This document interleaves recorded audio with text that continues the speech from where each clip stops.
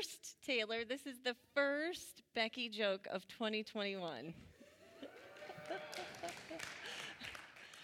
And if you don't know who I am, the teens over in Quest have nicknamed me the Joke Master. So this is a joke. You can laugh, please. Okay. On New Year's Eve, why was 6 afraid of 9? Because 9, 8, 7.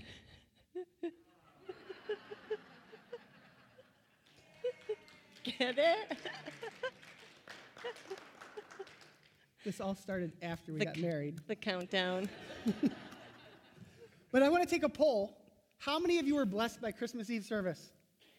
Right? I got double hands up back there. If I see feet, I'm going to jump up and down. Thank you to everybody who made that possible, from the kids all the way up to the youth, to all the elders, to the pastors, to all the audio and equipment up there, Mr. Hussey. John had to put the puzzle pieces together, and it turned out fabulous. And it just didn't bless our congregation. It blessed people all over the world. So just thank you so much for that. We'll never know this side of heaven what the benefits of that service will be. You're up. Oh, I am up. So I would like to piggyback off of what Jeremy just shared about Christmas Eve service and encourage you to watch, if you haven't already, the amazing message that Pastor Jeff preached last Sunday, titled Reveal the Son. It is a very important and timely message from God about prayer and fasting as we begin this year of 2021. It's available on Facebook and YouTube.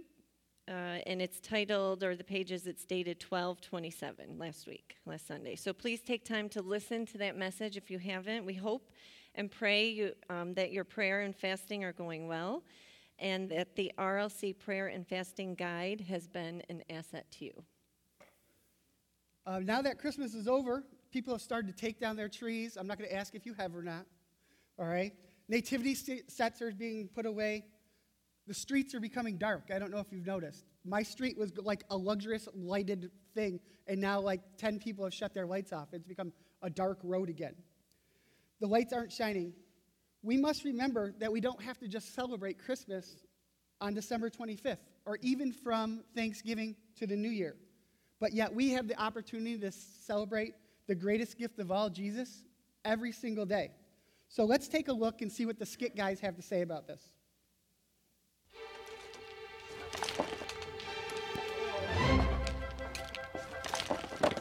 All right, that takes care of the back of the house. You wanna go around and take the lights off the front? Yeah, that'd be great. Oh, hey, by the way, thank you. If it wasn't for you, I don't know who'd get on that roof. You are awesome. Yeah. Is that the house you were talking about? Oh, yeah. They leave their lights up all year round. They leave their lights on all year long. Here, check it out.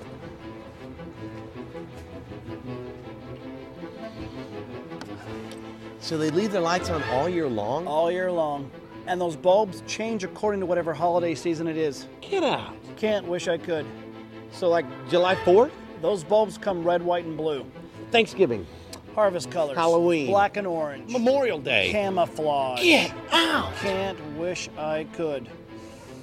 I bet it's embarrassing for the neighbors. Oh, the neighbors. We're totally embarrassed. We complain about it all the time. Oh, and when there is no holiday season going on, those bulbs become little red hot chili pepper lights. What?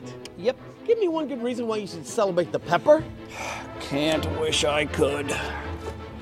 It's like your neighbors are the Motel 6. And my wife, she's always saying, let's just leave the lights on just a little bit longer. Let's just stay in the spirit of things. But when Christmas is over, you take down the lights, am I right? I don't know. I'm not even the right guy to ask. I don't even put lights on my house. Why don't you put lights on your house? I'm afraid of heights. But the question is, why do you put lights on your house? To celebrate Christmas, the birth of Christ, all that kind of stuff. There you go. That's your answer. What?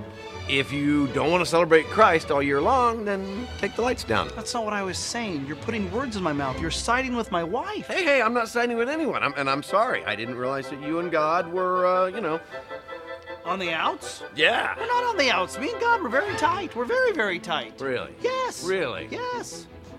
Prove it. Prove what? Are you daring me to leave my lights on all year long? Hey, no dare here. I'm just saying, You gonna let your little light shine? Wait! Man the ladder, my friend. What? Man that ladder. We're gonna get back up there and hang these lights. No. Oh, I was just kidding. Oh, yes. It is gonna be a proclamation of my faith. Didn't you hear? I'm afraid of heights. You're already up there. Honey, get the apple cider ready. Put on the Perry Como records. These lights are gonna shine. Get back here. These lights have to shine.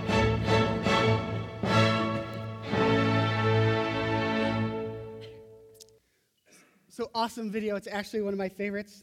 The skit guys say, let your light shine. But we've heard this concept recently by Pastor Jeff last week, where he spoke about the words of 2021, where he said, reveal the sun. Pastor Jeff shared with us about what we're supposed to do in 2021. And today, Becky and I are going to share 4 ways on how we can let our light shine to everyone around us. The first Christmas, God gave us the world Jesus.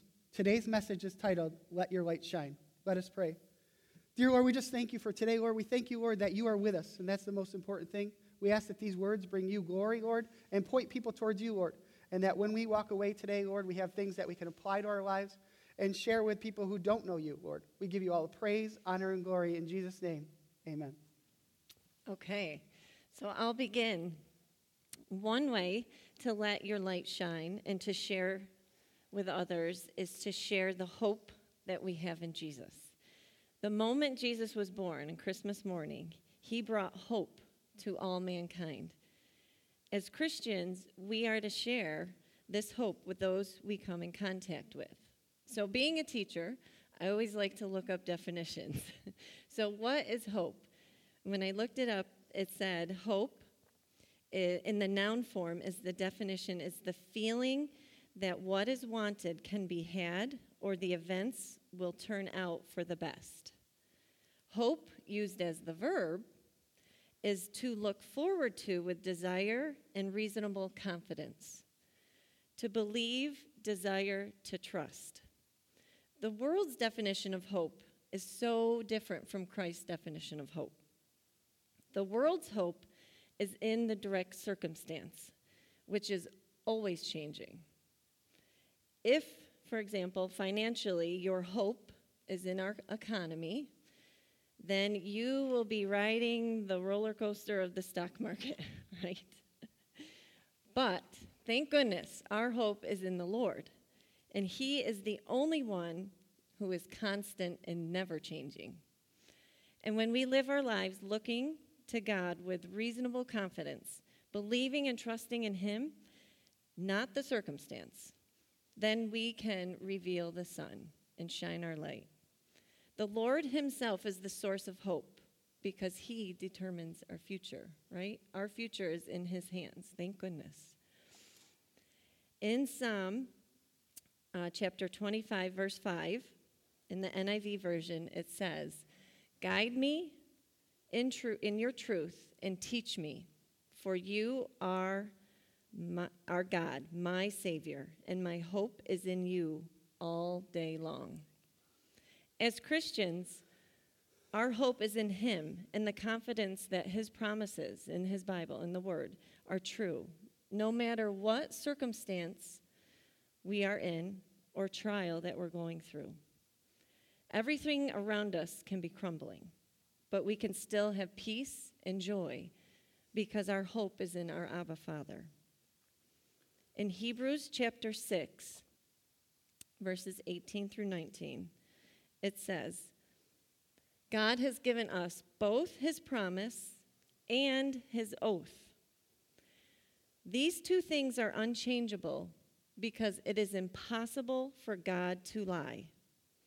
So, we run to him for refuge and with courage, for we can hold on to his promise with confidence. This confidence is like a strong and trustworthy anchor for our souls. So, when the storms of life hit, right, you think of a boat with an anchor. God will be the first one and should be the first one we turn to. And God cannot lie because he is truth. So therefore, he cannot break his promises. His word stands forever.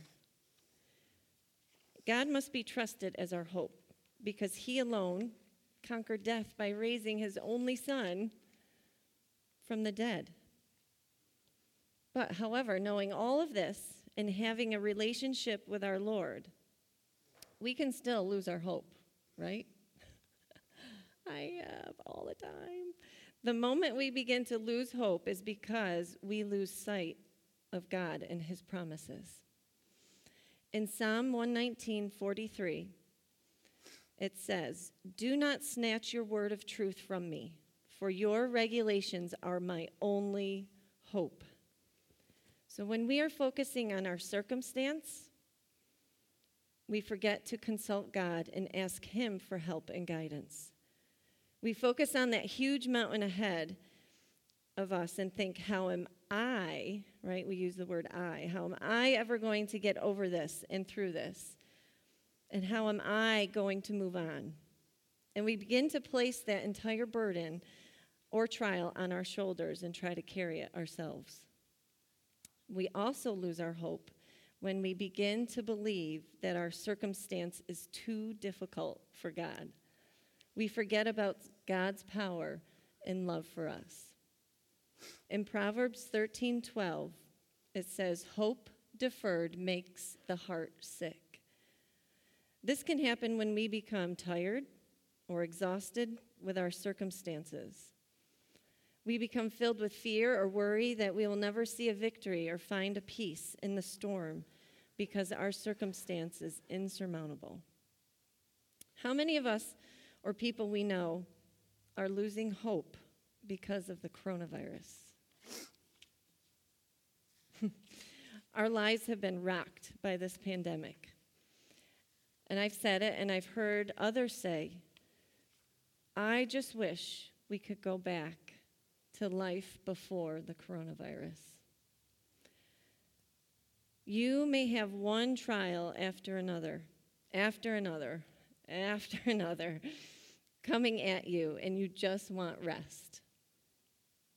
Isaiah 40:31, I love this verse, says, "But those who hope in the Lord will renew their strength. They will soar on wings like eagles. They will run and not grow weary. They will walk and not be faint." I think I need to put that on my mirror in the bathroom. So begin to take your eyes off of your circumstance and focus on God's power and his love for you. Lamentations 3:25 says, "The Lord is good to those whose hope is in him, to the one who seeks him." So, knowing all this, how do we hold unswervingly to this hope? We need to be in his word.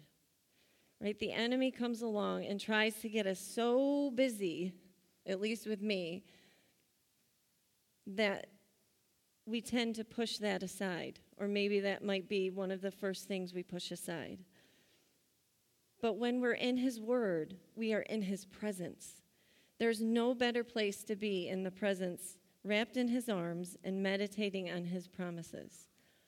When we are in his word, that is where we will find our joy, our peace, our strength, our hope.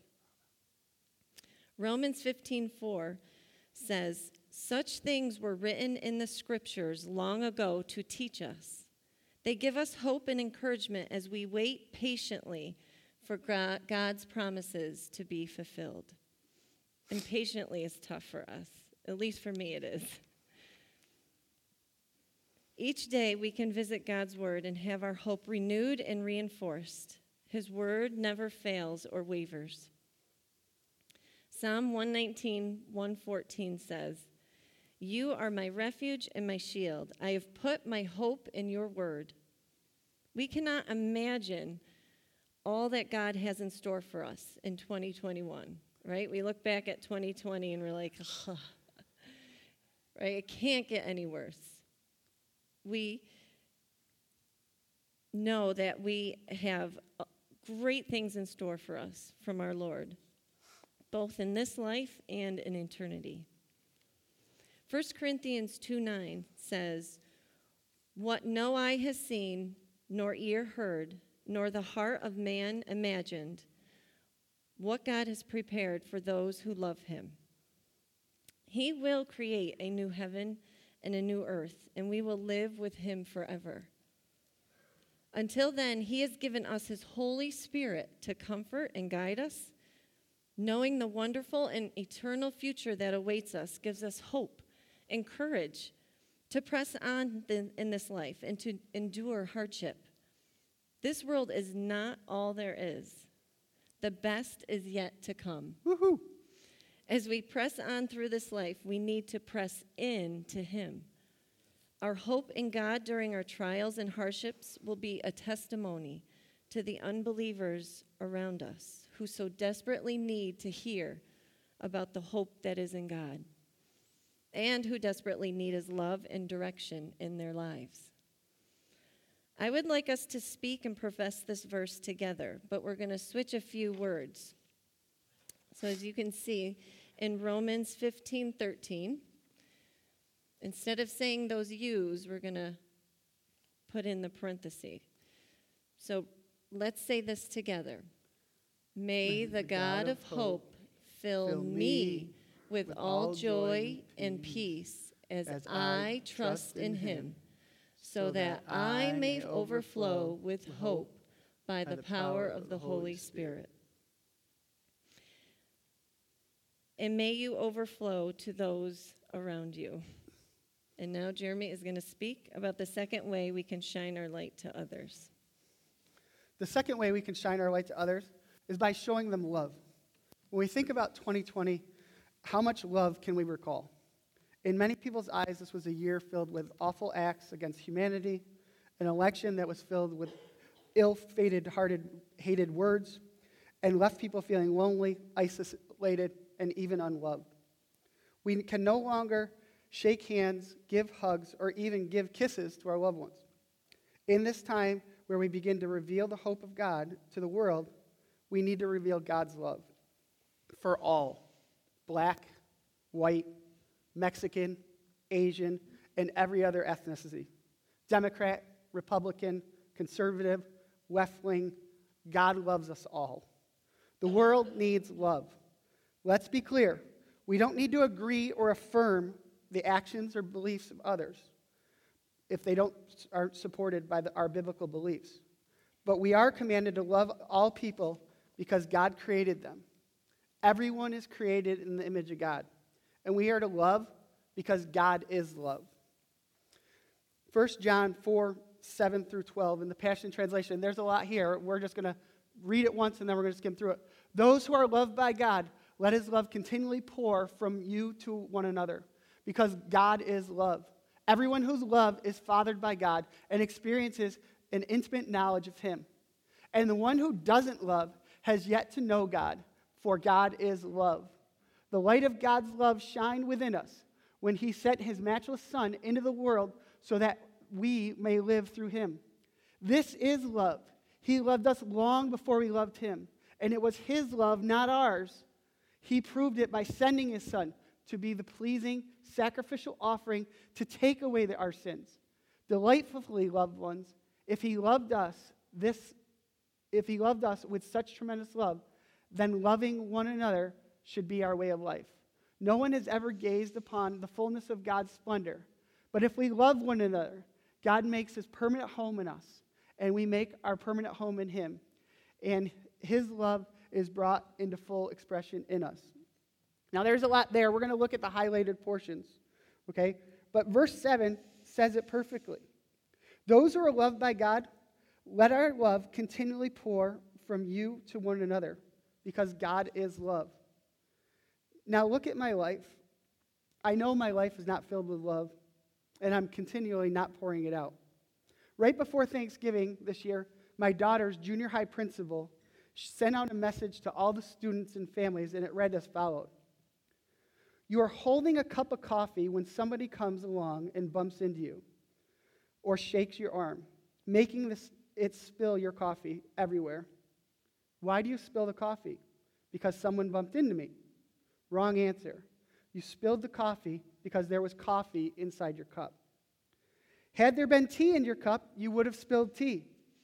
Whatever is inside of your cup is what you spill out. Therefore, when life comes along and shakes you, which will happen, whatever is inside of you will come out. It's easy to fake it until you're rattled. So we have to ask ourselves, what's in our cup?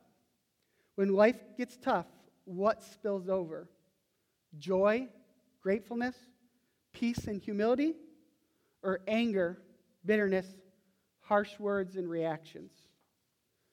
Life provides the cup. We choose how to fill it. Each day we should work towards filling our cup with love, which can be expressed through gratitude, forgiveness, joy, words of affirmation, kindness, gentleness, and pointing others to our hope in God. Verse 7 goes on to say, everyone who loves is fathered by God and experiences an intimate knowledge of Him. When we show love to others, deservingly or undeservingly, it draws us closer to God, and we will experience His intimate knowledge.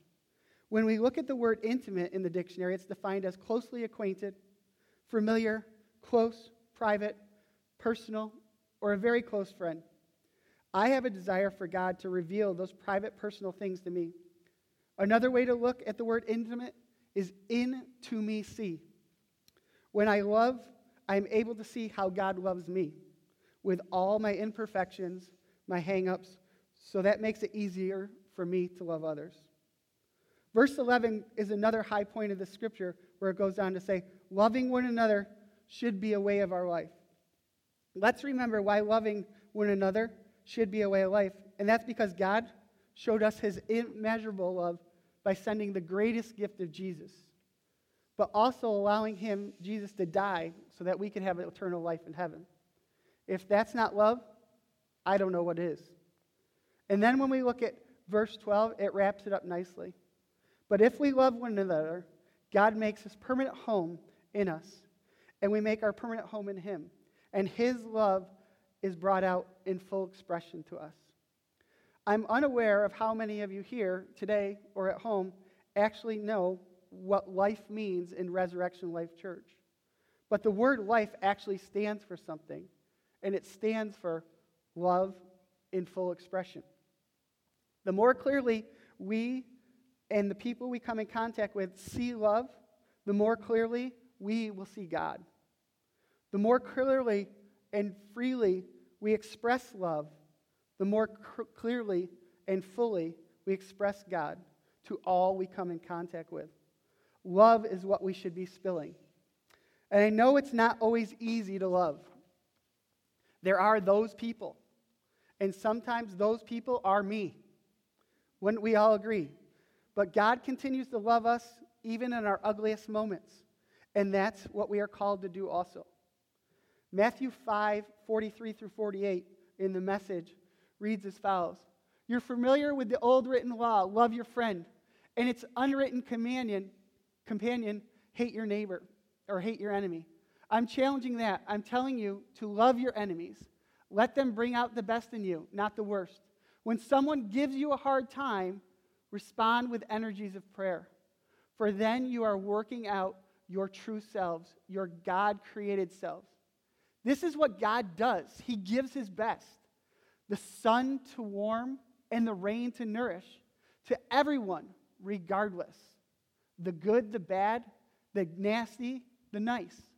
If all you do is love the lovable, what do you expect, a bonus? Anyone can do that. If you simply say hello to those who greet you, do you expect medal? Any run-of-the-mill sinner does that. In a word, what I'm saying is grow up. You're kingdom subjects. Now live like it. Live out of your God-created identity. Live generously and graciously toward others the way God lives towards you.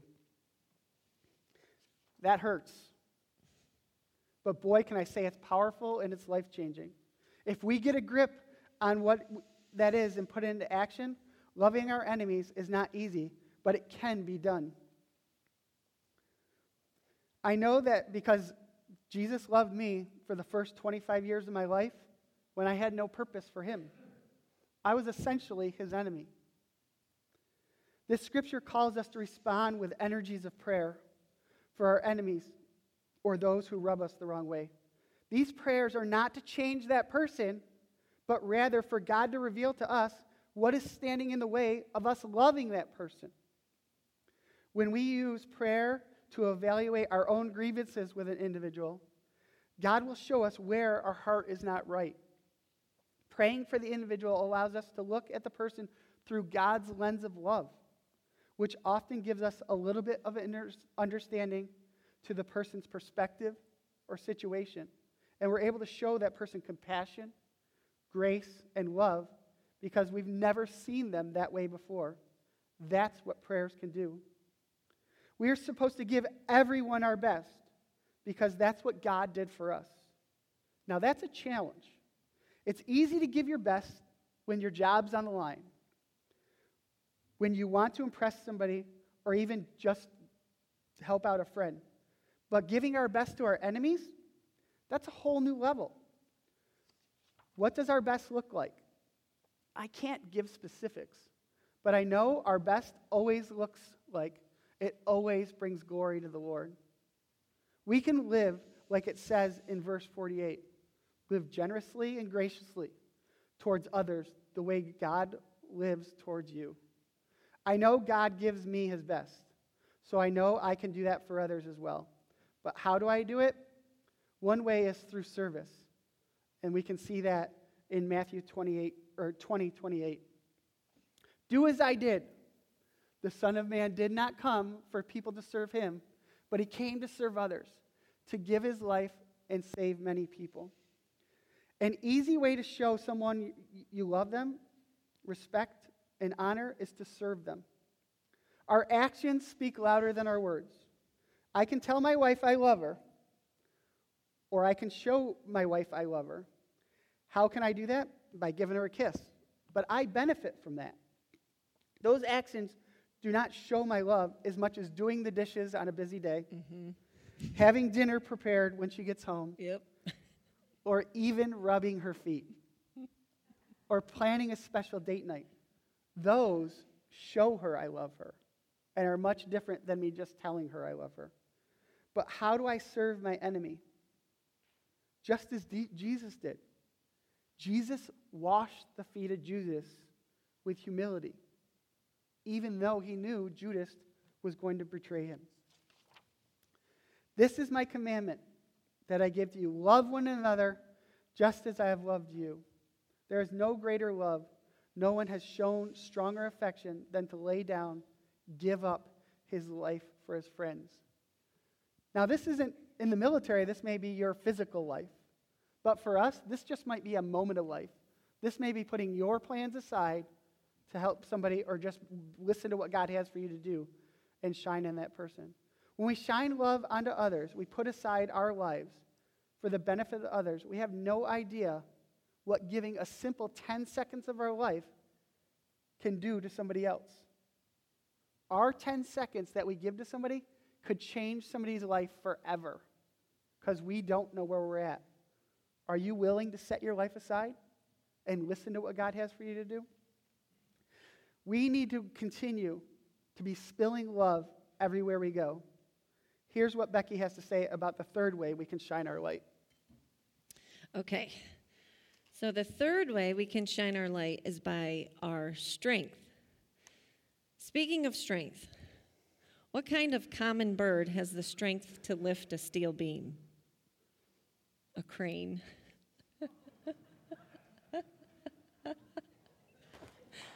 That's another joke. Oh. I love first service. You guys are awesome. Yeah. When we hear the word strength, our mind automatically thinks of physical strength, right? Going to the gym to work out, muscles, Arnold Schwarzenegger.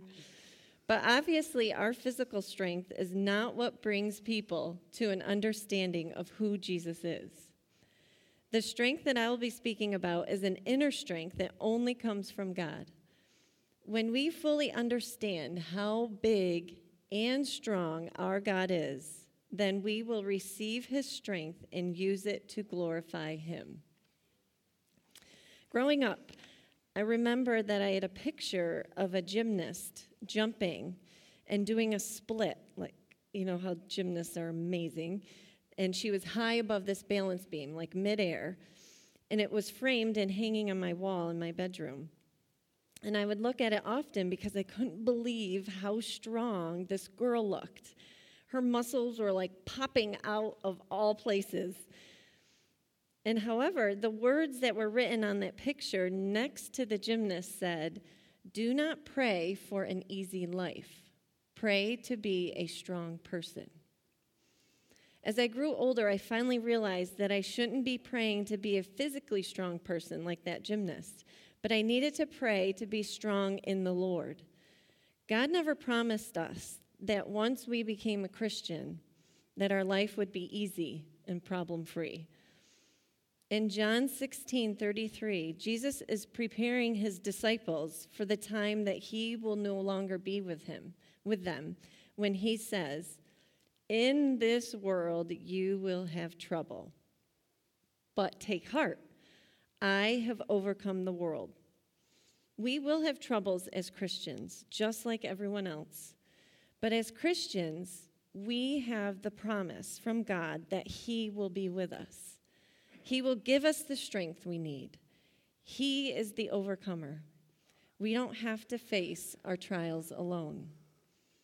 Isaiah 43, verse 2 says, God promises that when you go through deep waters, I will be with you. When you go through rivers of difficulty, you will not drown. When you walk through the fire of oppression, you will not be burned up. The flames will not consume you. So, we need to keep our faith in God and trust in him and believe in his promises. Because in difficult times, it can often feel like our faith is challenged, we often question God. Have you ever had those "why God" conversations with him? I have. But in our difficult times, it's when we have the greatest opportunity to testify to others around us. God will use our tough times for his glory. When we find ourselves in these circumstances, it is in that moment that God showcases his full strength. And because we have his strength, we are able to go through, right? Not get stuck. We go through those difficult times again and again and again. In the Word for You Today devotional that we received from church, I recently read the passage titled "Keep Persevering," and it used the scripture, Hebrews 12, verse 1. Let us run with perseverance the race marked out for us. And I would like to read part of that passage to you from the Word for You Today. It said, before you were born, God anticipated your arrival. Isn't that amazing? Like, he couldn't wait. He couldn't wait for us to be born.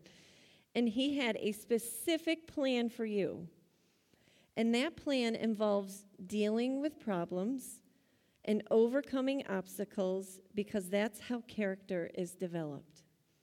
The mark of a successful person is his or her ability to see problems as opportunities instead of obstacles. And the most important lessons take place not when you celebrate good times, but persevere during the bad ones. So the moment we raise our white flag